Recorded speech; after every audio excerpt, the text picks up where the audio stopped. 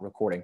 So Kristen has Audible, and she gets a couple of free books per month because of our subscription. I'm just going to keep holding this up so it's burned into your brain. I'll probably just teach like this. I'm just kidding. So, but it has nothing to do with the book of Ruth.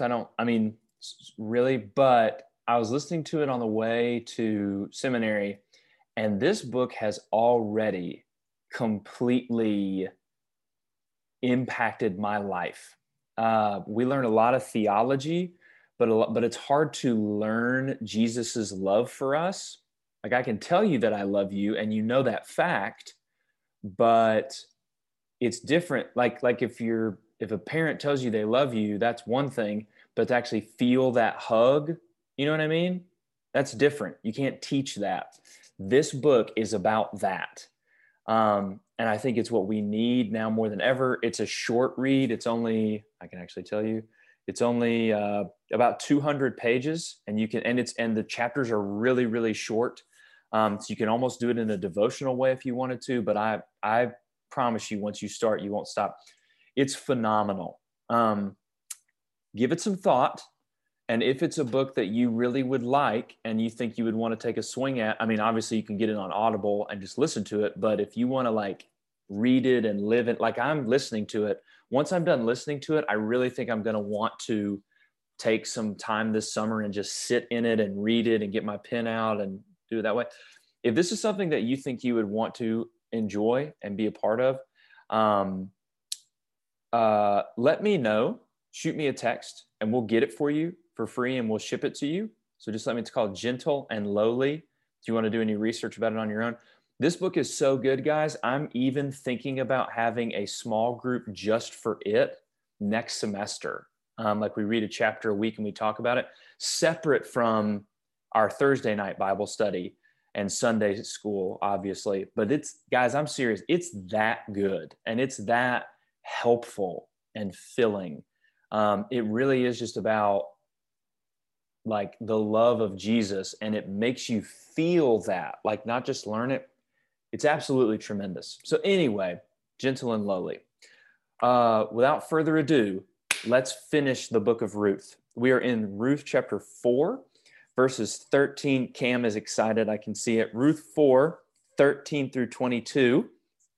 13 through 22. We'll take it a couple verses at a time. Remember last week while you're turning there, Ruth and Boaz. So Boaz went to this nameless kinsman redeemer who was actually closer in relationship to Naomi than Boaz was. And the guy has no name and he doesn't want to do it, which is why he has no name. He in a book that's all about preserving names, this guy decides not to do it. So he loses and he doesn't do it because he's afraid that sacrifice is going to cost him his name. But really, the fact that he didn't do it is what has cost him. So Boaz is given the legal right to marry Ruth and redeem the family through a kinsman redeemer. And now we kind of see the conclusion to the story, and it is just as rich and wonderful as the rest of the book. So we'll take it a couple verses at a time. Cam, if you don't mind, would you mind reading 13 and 14? Sure. Boaz took Ruth, and she became his wife. He slept with her, and the Lord granted conception to her, and she gave birth to a son. The woman said to Naomi, "Blessed be the Lord, who has not left you without a family redeemer today. May his name become well known in Israel." All right, can you read 13 again, Cam? Boaz took Ruth, and she became his wife. He slept with her, and the Lord granted conception to her, and she gave birth to a son. Awesome. So in 13, let's just kind of piecemeal it a little bit. It says that he took Ruth. Obviously, you guys know this isn't like a kidnapping thing. This is an idiom for marriage, saying he put a ring on it. Well, that's kind of rude. He puts a ring around it. That's weird. Like, no, it's shorthand for marriage. So he took Ruth. And then it says, the Lord enabled her to conceive. This is the first time since 1:6 that the Lord has been the subject of a sentence in the book of Ruth. It's the first time since 1:6 that the Lord has been a present tense, like directly, he's the subject. Like in chapter 2, Boaz says, may the Lord reward your work. But like, that's like a passing blessing. This is the Lord, active subject, doing something, which is interesting. So you may want to, I don't know if you want to take a note on chapter 1, verse 6, but in 1:6, Sydney, could you read 1:6 to us? Absolutely. Then she arose with her daughters-in-law to return from the country of Moab, for she had heard in the fields of Moab that the Lord had visited his people and given them food. So notice this. In the first chapter, the Lord is the subject, and he visits the people and he brings food. So the Lord is the subject, and it's a good subject. He's giving, he's providing wealth for the land and food. And then at the end of the story, the Lord is the subject again, and he gives he gives seed for the harvest, and then he gives seed for the womb. So it's this internal, external. The book of Ruth is book-ended, if that makes sense, beginning and end. The book of Ruth is book-ended by the Lord graciously giving and filling that which was first empty. Remember, Ty, what's the natural disaster that takes place in Ruth chapter 1? What's the main problem of Ruth chapter 1? There's a famine. There's a famine. There's emptiness of food. And so the Lord visits his people and brings an end to the famine, brings the food. The problem, and think about it with Ruth, Ruth did not conceive. She was married to Mahlon for 10 years, doesn't conceive a child, an empty, barren womb. And then the Lord fills it, right?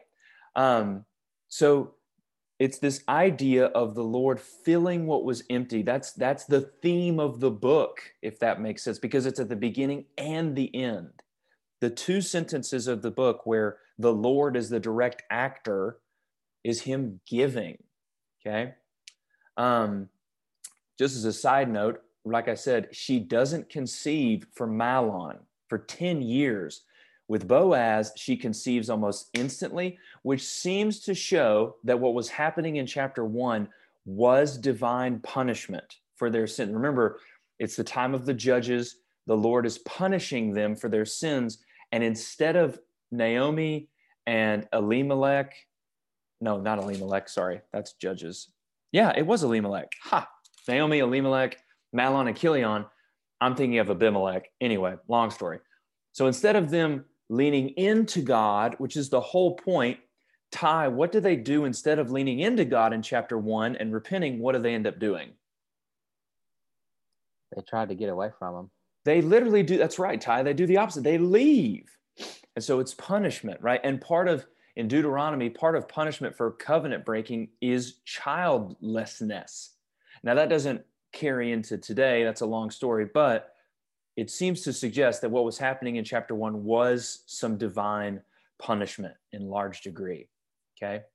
So anyway, so questions on that? I know that's kind of heavy and intense, but feel free to ask questions, guys. All right.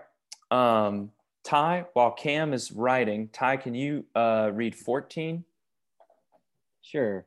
Then the women said to Naomi, "Blessed be the Lord, who has not left you this day without a redeemer, and may his name be renowned in Israel."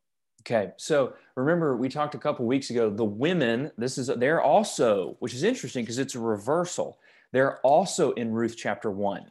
They're at the end of Ruth chapter 1 in verse 19. And the women said, "Is this Naomi?" And Naomi says, "Don't call me that, call me Mara." So again, now you've got the women here, and it's this huge blessing. It's this huge reversal is taking place in Ruth that the Lord brings. And remember, the women, especially in Hebrew storytelling, the example I used in chapter 1, remember in the Disney movie Hercules, where you've got the muses who kind of sing the chorus of what's happening in the story? These are real people, like these women are real women, but that's kind of, it's just an ancient storytelling technique. There's a chorus behind the action kind of narrating what's going on. So a little bit of ancient Near East storytelling for you. Ty, read 14 for us one more time. Then the women said to Naomi, "Blessed be the Lord, who has not left you this day without a redeemer, and may his name be renowned in Israel. So blessed be the Lord who has not left you without a redeemer. This redeemer is Boaz, but also the child. And he says, or they say, excuse me, may his name be made famous in Israel. Now, look up to verse 11 of chapter 4. All the people who were in the court and the elders said, we are witnesses. May the Lord make this woman who is coming into your home like Rachel and Leah, both of whom built the house of Israel, and may you achieve wealth. Or remember, we talked about that as a high name in Ephrathah, and become famous in Bethlehem. Now, let's find out, what is Ephrathah? What is Ephrathah? We talked about it last week. Ty, you got it? It's Bethlehem, isn't it? It's Bethlehem. It's the same city, okay? Same city. And remember, it's just kind of repeating to make it. But they say, may your name, may this Redeemer, may the name be famous in Bethlehem. And then notice in this verse that we're in now, 14, the women actually expand the blessing. Instead of just being famous in Bethlehem, now they're famous in where? They're famous in all of Israel, right? So the name of this kinsman redeemer, so it's this growing blessing. Again, the whole theme of Ruth has been this emptiness, and now it's being more and more filled and more full. All right, let's see here. Ty, could you read 15? 15. Sir, he shall be to you a restorer of life and a nourisher of your old age, for your daughter-in-law who loves you, who is more to you than 7 sons, has given birth to him. Okay, a lot in here. May he also be a restorer of life. Cam, what does your version say in 15? May he also be to you a restorer of life. Does it say anything different in 15 for you? He will renew your life and sustain you in your old age. Yeah, I like renew a lot there. Sydney, what does yours say in 15? He shall be to you a restorer of life and a nourisher of your old age. So restore and renew your life. Now, let's think about this for a second. Think about Naomi. Don't do physical stuff here. What about Naomi's life needs to be renewed? What does that mean here? Yes, she gets food and money, and of course I'm not downplaying that. It's phenomenally important. Think about what Naomi has been through, Cam, and explain to me what this now means that her life can be renewed and restored. But go deeper than just the physical stuff. Like, she now has a husband who can care for her, but then she also has this new child that can carry on the family's name and kind of be this provider. Yeah. So you're absolutely right in all of that. So you took it a level. So there's physical stuff. She gets now, and remember, Boaz marries Ruth, not Naomi, right? So Naomi, but the same thing. I mean, your point is still correct. Naomi gets the provision, the physical help. She also gets the family name. She gets a new son. But what about the son? How will her life be renewed? Remember at the very beginning of chapter 1, we talked about the deepest hurt that Naomi is going through, right? This deepest pain that she's going through. She has life, but the thing that's being renewed about her, the deepest barrenness for Naomi is not her womb, but her soul, right? Remember at the end of chapter 1, Naomi says, don't call me Naomi, call me Mara, for the Lord has left me with nothing. It's this deadness of soul. It's this deep depression, this darkness in her life that has come from all the tragedy. But now there's the spark has been lit in her soul again. She has hope again. She has life again. She has a joy in her life that really wasn't there before, which should really give us a huge reminder in our day and age of, maybe we have, like my grandmother, her husband, my granddad has been passed away for a long time. And that reminds me of how I've got to be sure I keep her in my thoughts and prayers and give her calls and stuff like that. But it's just a reminder of, he will renew your life. There's a spark in Naomi's life that hasn't been there this whole time. The deepest need for her, below her physical need, below even the name continuing, is this joy, this feeling, this love, right? And now in this son, she gets it. Ty, can you read 15 again? He shall be to you a restorer of life and a nourisher of your old age. For your daughter-in-law who loves you, who is more to you than 7 sons, has given birth to him. For your daughter-in-law who loves you. Notice you don't ever hear Ruth say that, right? They don't ever say, you know, I love you and that sort of thing. Because, and this is super important, in the ancient Near East, especially in the Old Testament, love, I mean, of course, people said that they love each other, of course. But in the ancient Near East, love isn't defined in words. It's defined by deep covenantal commitment, or hesed, which is the same word for the Lord's loving kindness and what Ruth talks about in her speech to Naomi in the beginning. But that's how love was shown. You acted out that love. Now, of course, you spoke. You know, speaking is action, right? People who say that I'm all about words. All right, he's not about action. He's just about words. Well, let's be careful because words are action. But you get what I'm saying. So when they say, Ruth, your daughter-in-law loves you, it's been shown. I think we can all agree. This whole book is about Ruth showing her deep affection for Naomi, showing this covenantal commitment in the ugliness of life and the daily. Remember, it was several months at the end of chapter 2. She doesn't, you know, Boaz sees her and then the next night she goes to the threshing floor. This was months of working in the fields and carrying stuff home and sacrificing and all these other things. That's what love is. And so, especially as you guys think about deep friendships, and it's interesting too, this was Ruth's deep commitment to Naomi. Ruth is not at its heart an American love story. It's not. Because Ruth's deep commitment was for her mother-in-law, not for her husband, because she didn't have one. You see what I'm saying? It's not about finding your Boaz or finding your Ruth or whatever, although those are great models to emulate. But the book of Ruth is about covenant love to someone else. It could be anyone else, but acting that love out, be it to a husband or a wife, to parents, to friends, this deep acting this love out. You know, there's that great line. I haven't seen it yet, Ty, but there's that great line in the movie Tenet where they talk about, you know, everyone says they'd run into the burning building. What's the line, Ty? Everyone says they'd run into the burning building, but until, remember what he says? I can't even remember.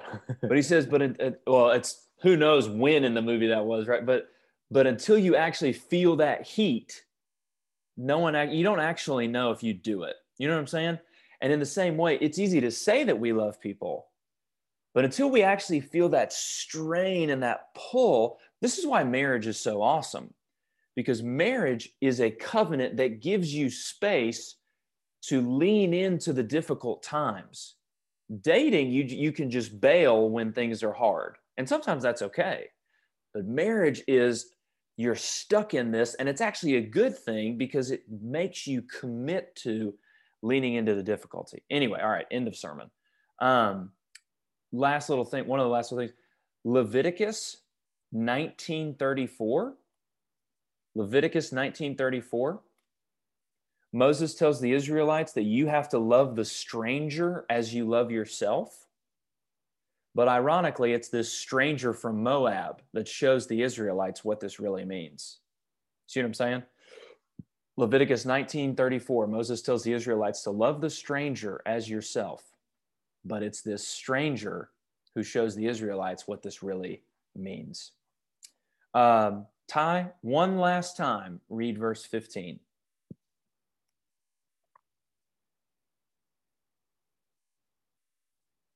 Sorry, I forgot I was muted. Oh, no worries. He shall be to you a restorer of life and a nourisher of your old age. For your daughter-in-law who loves you, who is more to you than 7 sons, has given birth to him. Sydney, do you remember what the number 7 conveys in biblical literature? Completeness. Completeness or perfection, right? So these women are blessing Naomi, saying that Ruth is a better gift to you than the perfect son or than the perfect amount of sons. Now think about this too. Think about it just literally.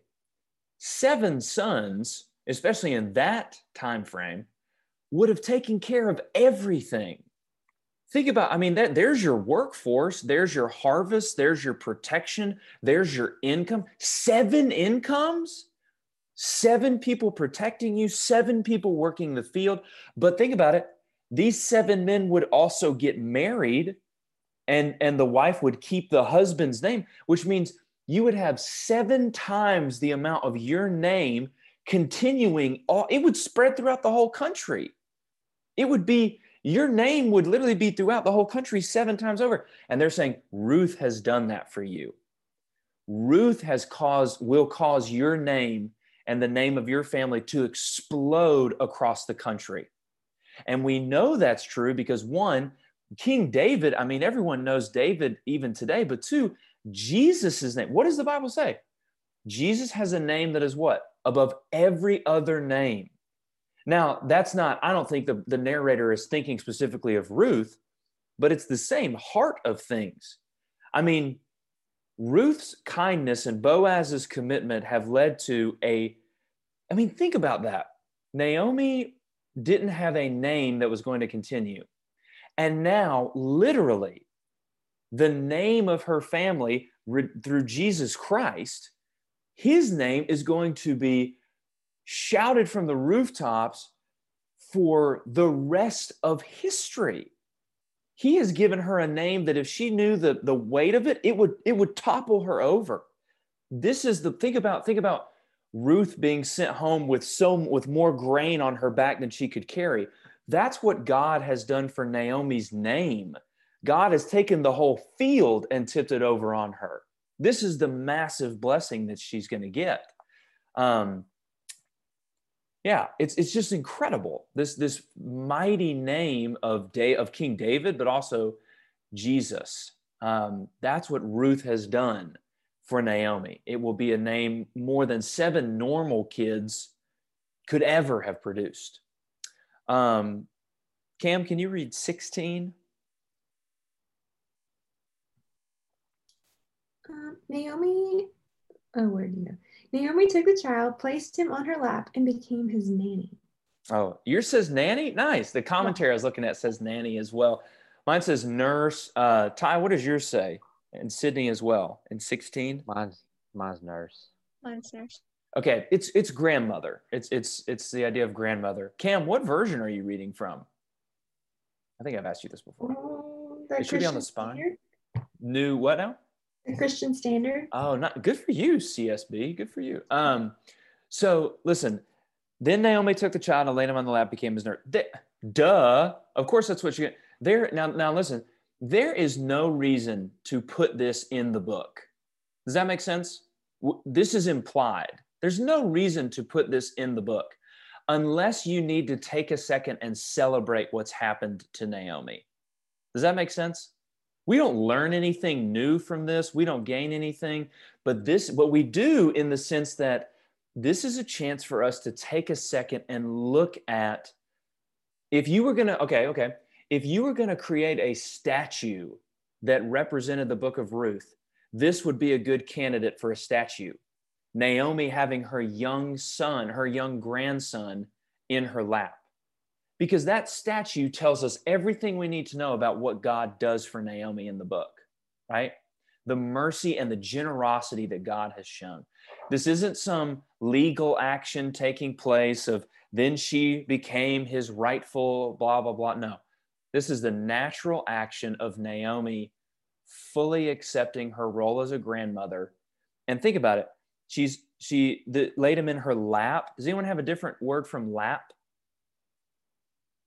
Everybody's got lap. That's what mine has too. It literally is just the front of a woman or man's body. It's like the bosom, basically, the closest form of intimacy. So it's not just she plays with the kid in her lap. No, it means, I mean, think about it. She's gone from having nothing to being totally taken care of, and she gets this child to be intimate with. It's just a beautiful picture of what's happened for Naomi. Sydney, can you read 17? Sure. Oh. And the women of the neighborhood gave him a name, saying, "A son has been born to Naomi." They named him Obed. He was the father of Jesse, the father of David. Okay, so this is super important. So let's back us up a few things.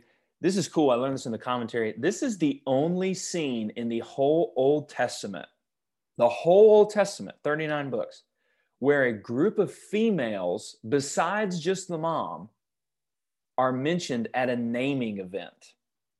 This is the only scene in the whole Old Testament where a group of women, besides the mom, are present at a naming event. Now Boaz and Ruth named the kid. Okay, this isn't, the women didn't like overrun them and say, no, you're going to name him this. But this is he's making a point. You know, I mean, you think about it.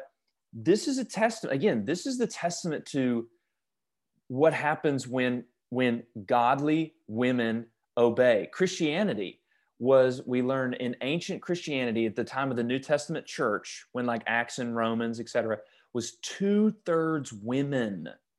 2/3 women, which one is probably why it was so successful, for being honest, right? But also it's a huge statement to the role that, I don't know exactly what he's saying here, but it's a huge statement to the role that women are playing in this story of redemptive history in a male-dominated society. And I don't necessarily mean male-dominated as a bad thing. I just mean the men are the movers and shakers in the society. But look at the role that these women are playing. They're the ones who are making the impact. Look at what the Lord is doing. And you know, through Ruth's work and Naomi's planning, that's what gets the marriage thing going, right?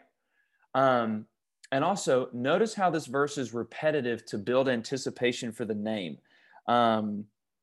Let's go. Ty, can you read 17? Yep. And the women of the neighborhood gave him a name, saying, "A son has been born to Naomi." They named him Obed. He was the father of Jesse, the father of David. Notice how it gets repetitive.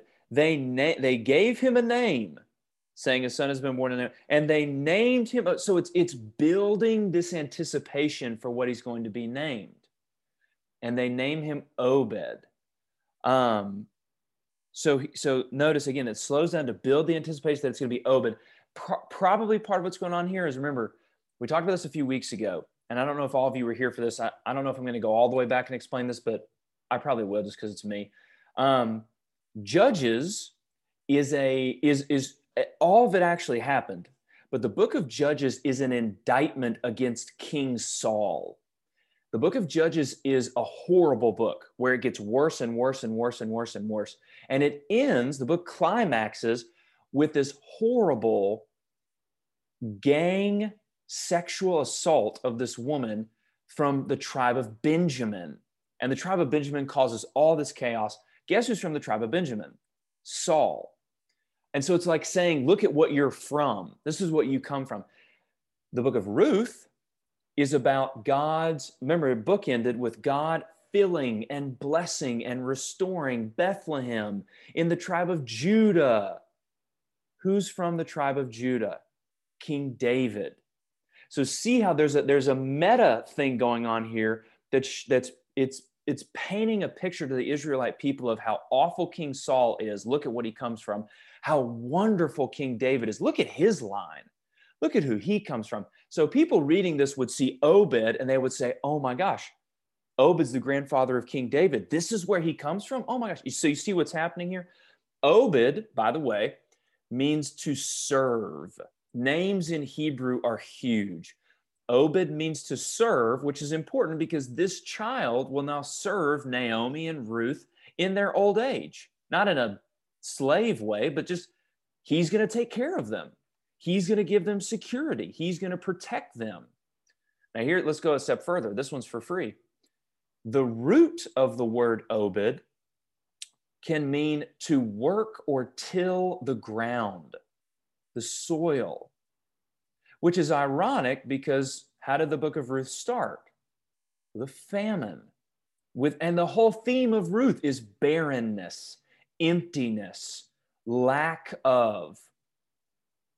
And now one is born to Ruth and Naomi, who is a worker of the ground, a bringer of life from the ground, right?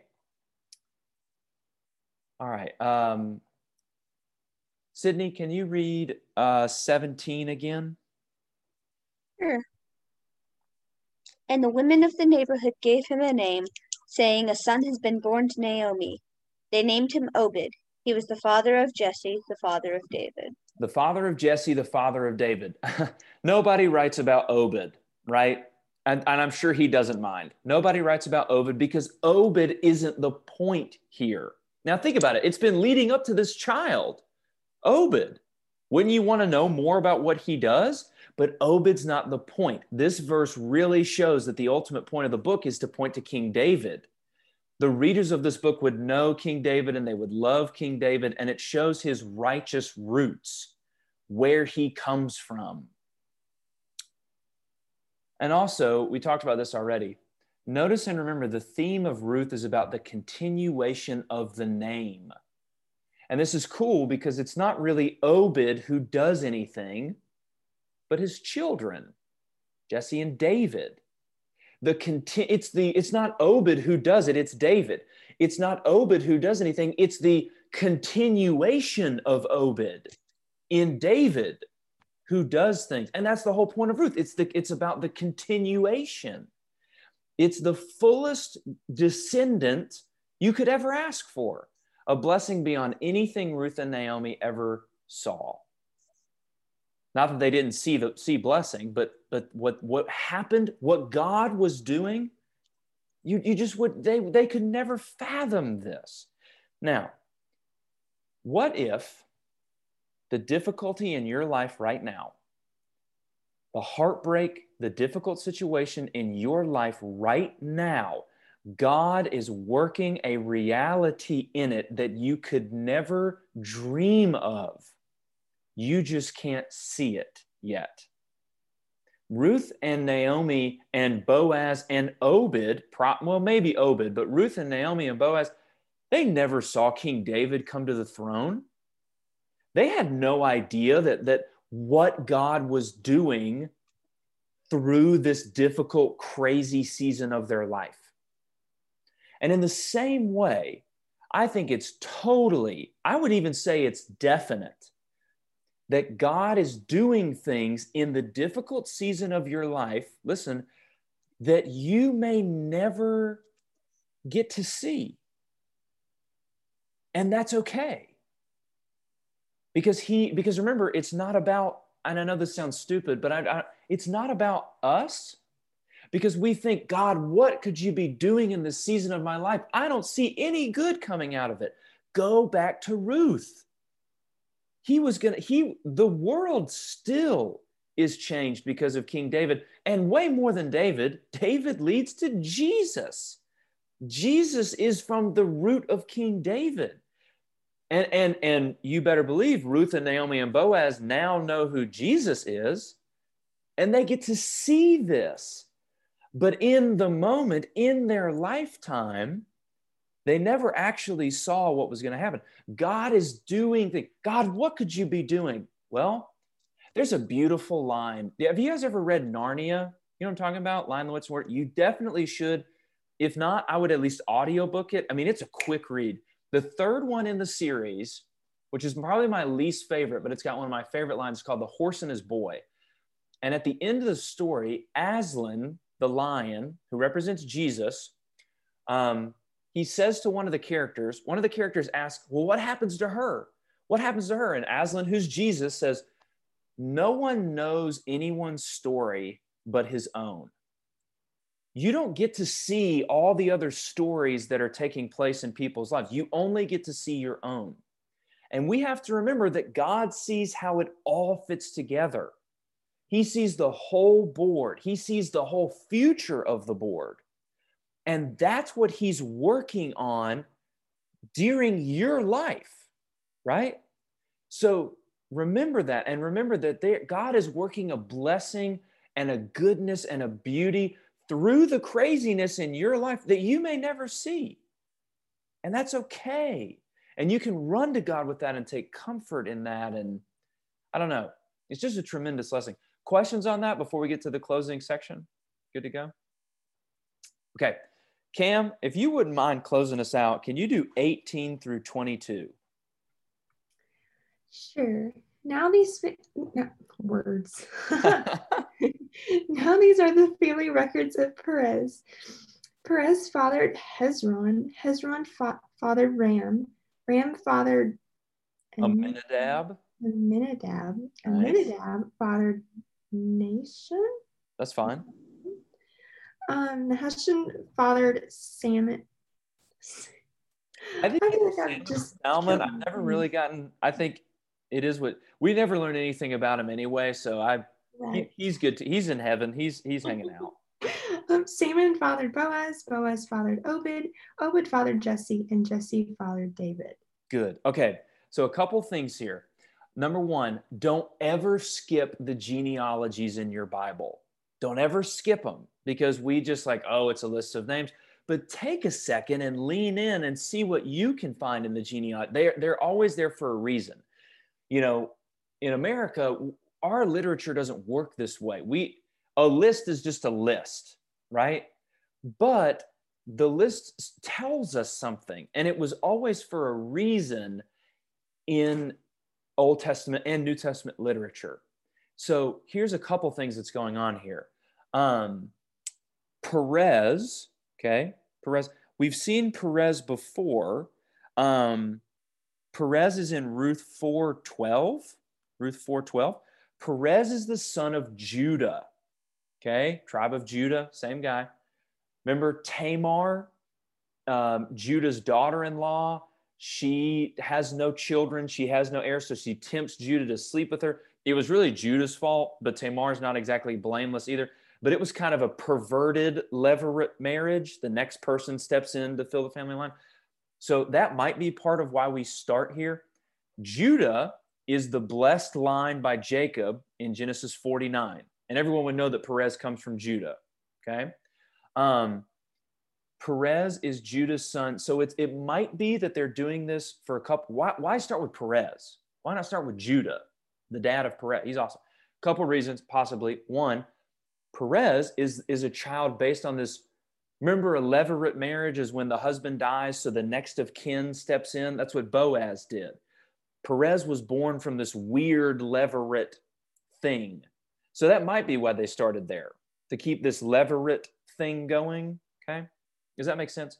The other thing is in genealogies, 10 is a big number, especially in Genesis when listing genealogies. If you do Judah, it goes up to 11, so you miss the point, if that makes sense.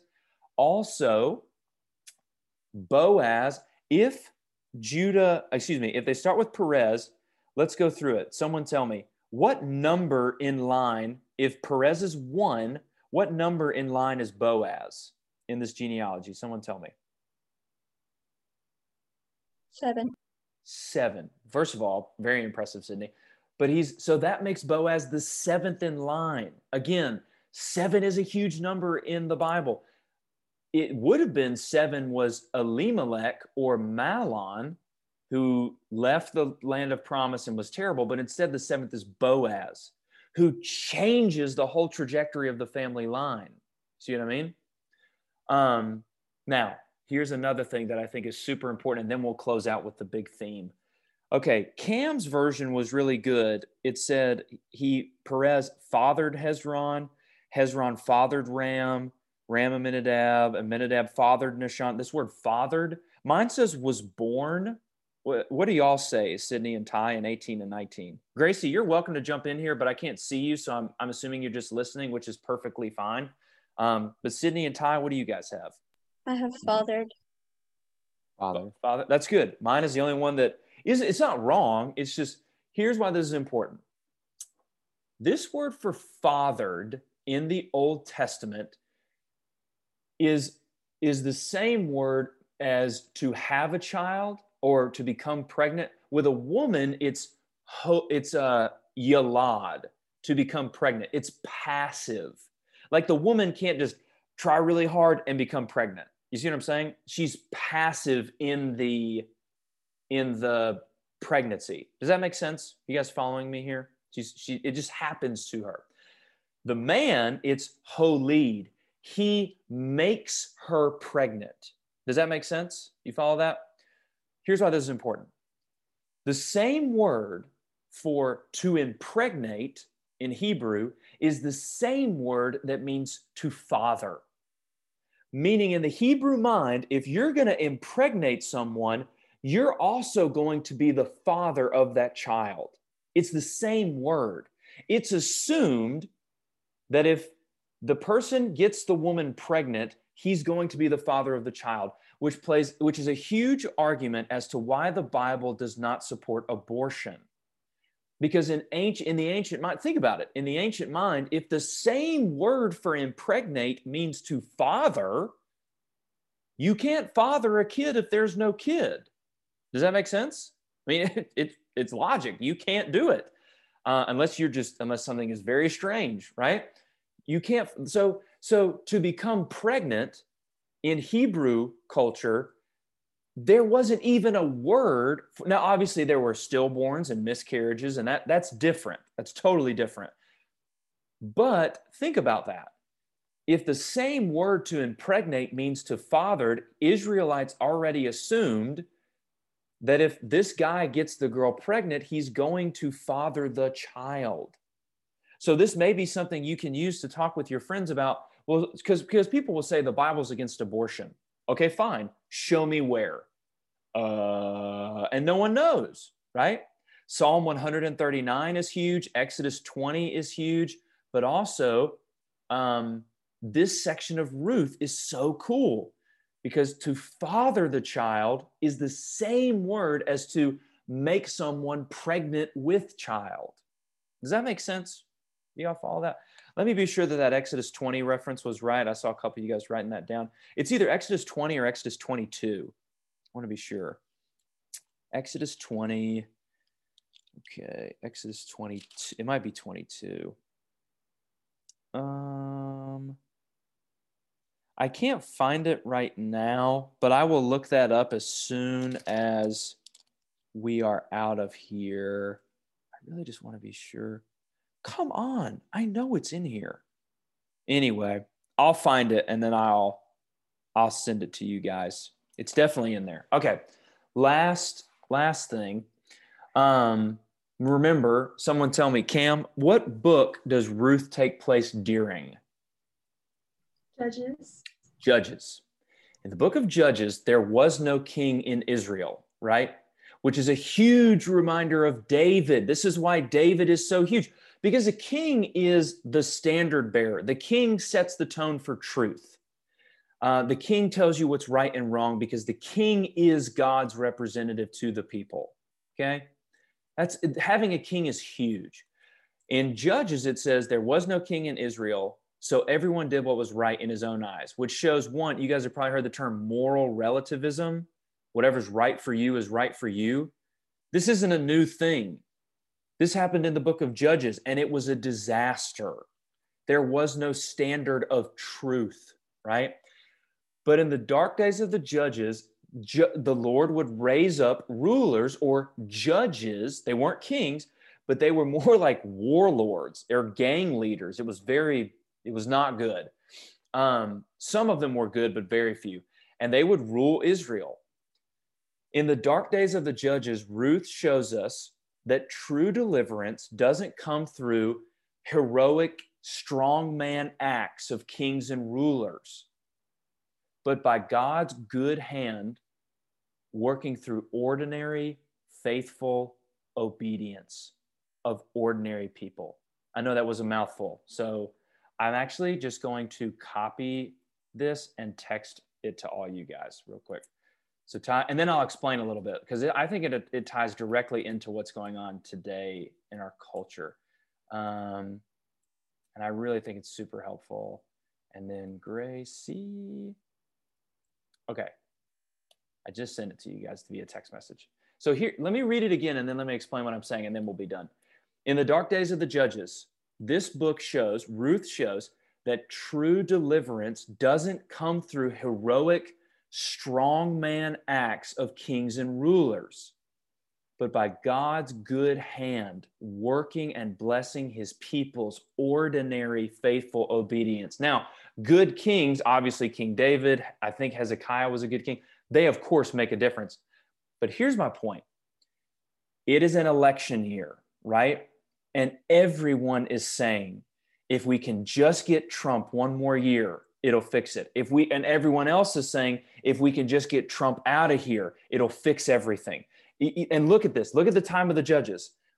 If we can, and in the days of the judges, if we could just get the next judge, if the next judge would just deliver us from this evil, then everything will be fixed. And it got worse and worse and worse. I don't know if you can relate, right? The only thing that finally fixed it was God working through ordinary obedience of his people. And that's the only thing that's going to fix things today. I don't even know, Trump and Biden could both be, I'm not going to say killed because that's ridiculously morbid. They could both be, you could find out that they're both robots and they both are turned off. And so now they can't be president. And the perfect candidate just comes out of nowhere and we vote that candidate in. That's still not going to fix everything. In no way will that fix everything because it was never designed that way. I'm reading about how the Civil War, Black people were lynched in the North during the Civil War in the North. Wars don't change people's hearts. Elections don't change people's hearts. And this isn't just a race thing, though that's part of it. But I think you guys are tracking. Judges was all about the big picture, the rulers and the wars and the intense battles and the backstabbing and the murder and the Game of Thrones-like corruption of it all. Ruth is about two people on a farm in the middle of a small town of Bethlehem, and their obedience is what God used to literally impact the rest of the planet. And it's the same thing today. We can't put our hope in the next judge. Not that presidents are warlords, but we have a king, King Jesus. In those days in America, there was no king and everyone did what was right in his own eyes. That's exactly what's happening today, right? We have a king. We have King Jesus who has changed everything and who will, and the world will only change when we follow him. Now, that's not saying you have to plug out, you have to unplug from politics. I think we do need to be involved. But you guys get what I'm saying. Where is our hope? Where do we really, anyway, end of sermon. Does that make sense? You guys follow that? Also, one last little thing here. In the family line, you see Obed is listed as the son of Boaz, not of Mahlon. Remember, Boaz was supposed to replace that family. It's not about Boaz. Boaz is to continue Mahlon's family name. Does that make sense? The kinsman redeemer marries the woman and then continues the family line of the person who's died. It's a sacrifice. So why does the family line list Boaz as the dad of Obed instead of Mahlon? It's to show that Jesus's line is not ultimately a line of blood, but a line of love and obedience. You see what I'm saying? That remember in the New Testament when they say, Jesus, your mother and your brothers are looking for you.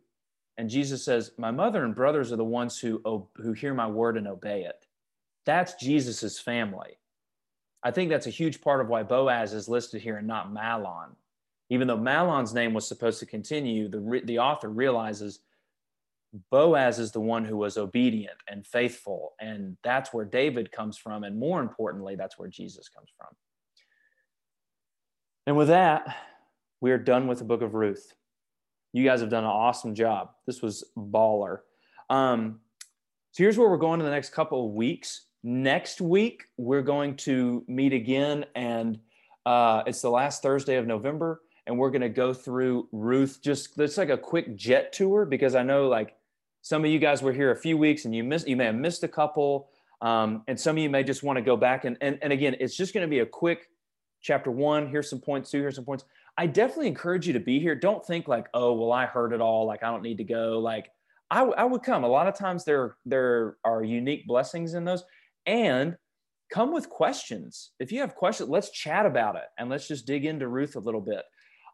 After that, the first Thursday of the month of November will be our Nerf War. If you guys are here, please come. It's going to be off the chain. It's going to be so much fun. And then we have 2 more Thursdays together. What I'm probably going to do is we'll go through a psalm each week, okay? And that'll bring us to Thanksgiving, and we'll take the rest of the time, we'll take the holidays and December off on Thursdays. Does that make sense? Everybody on the same page? Does that work? Cool. Ty, can you pray us out and we'll be done? Sure thing. Lord, we just thank you so much for the message we received, and we thank you for the helpful reminder that you can sometimes bend things to your will, even in times of suffering or just in bad times, Lord. You can bring things back to just to be good with your will, Lord. We just thank you so much for this time, and it's been a blessing for each of us. I pray that each of these students, we can just dig into your word each and every day, and just continue to learn more and just grow our hearts closer to you, Lord. We ask that you look out for us as we go into the end of the week and throughout the weekend, and just bring us back to class next week, Lord. In your precious name, amen. Amen. All right, don't forget, Gentle and Lowly, game changer. It's so phenomenal. Text me if you want it, and I'll get it to you for free. Cool? All right, love you guys, and see you hopefully Sunday, but if not, next week. Bye.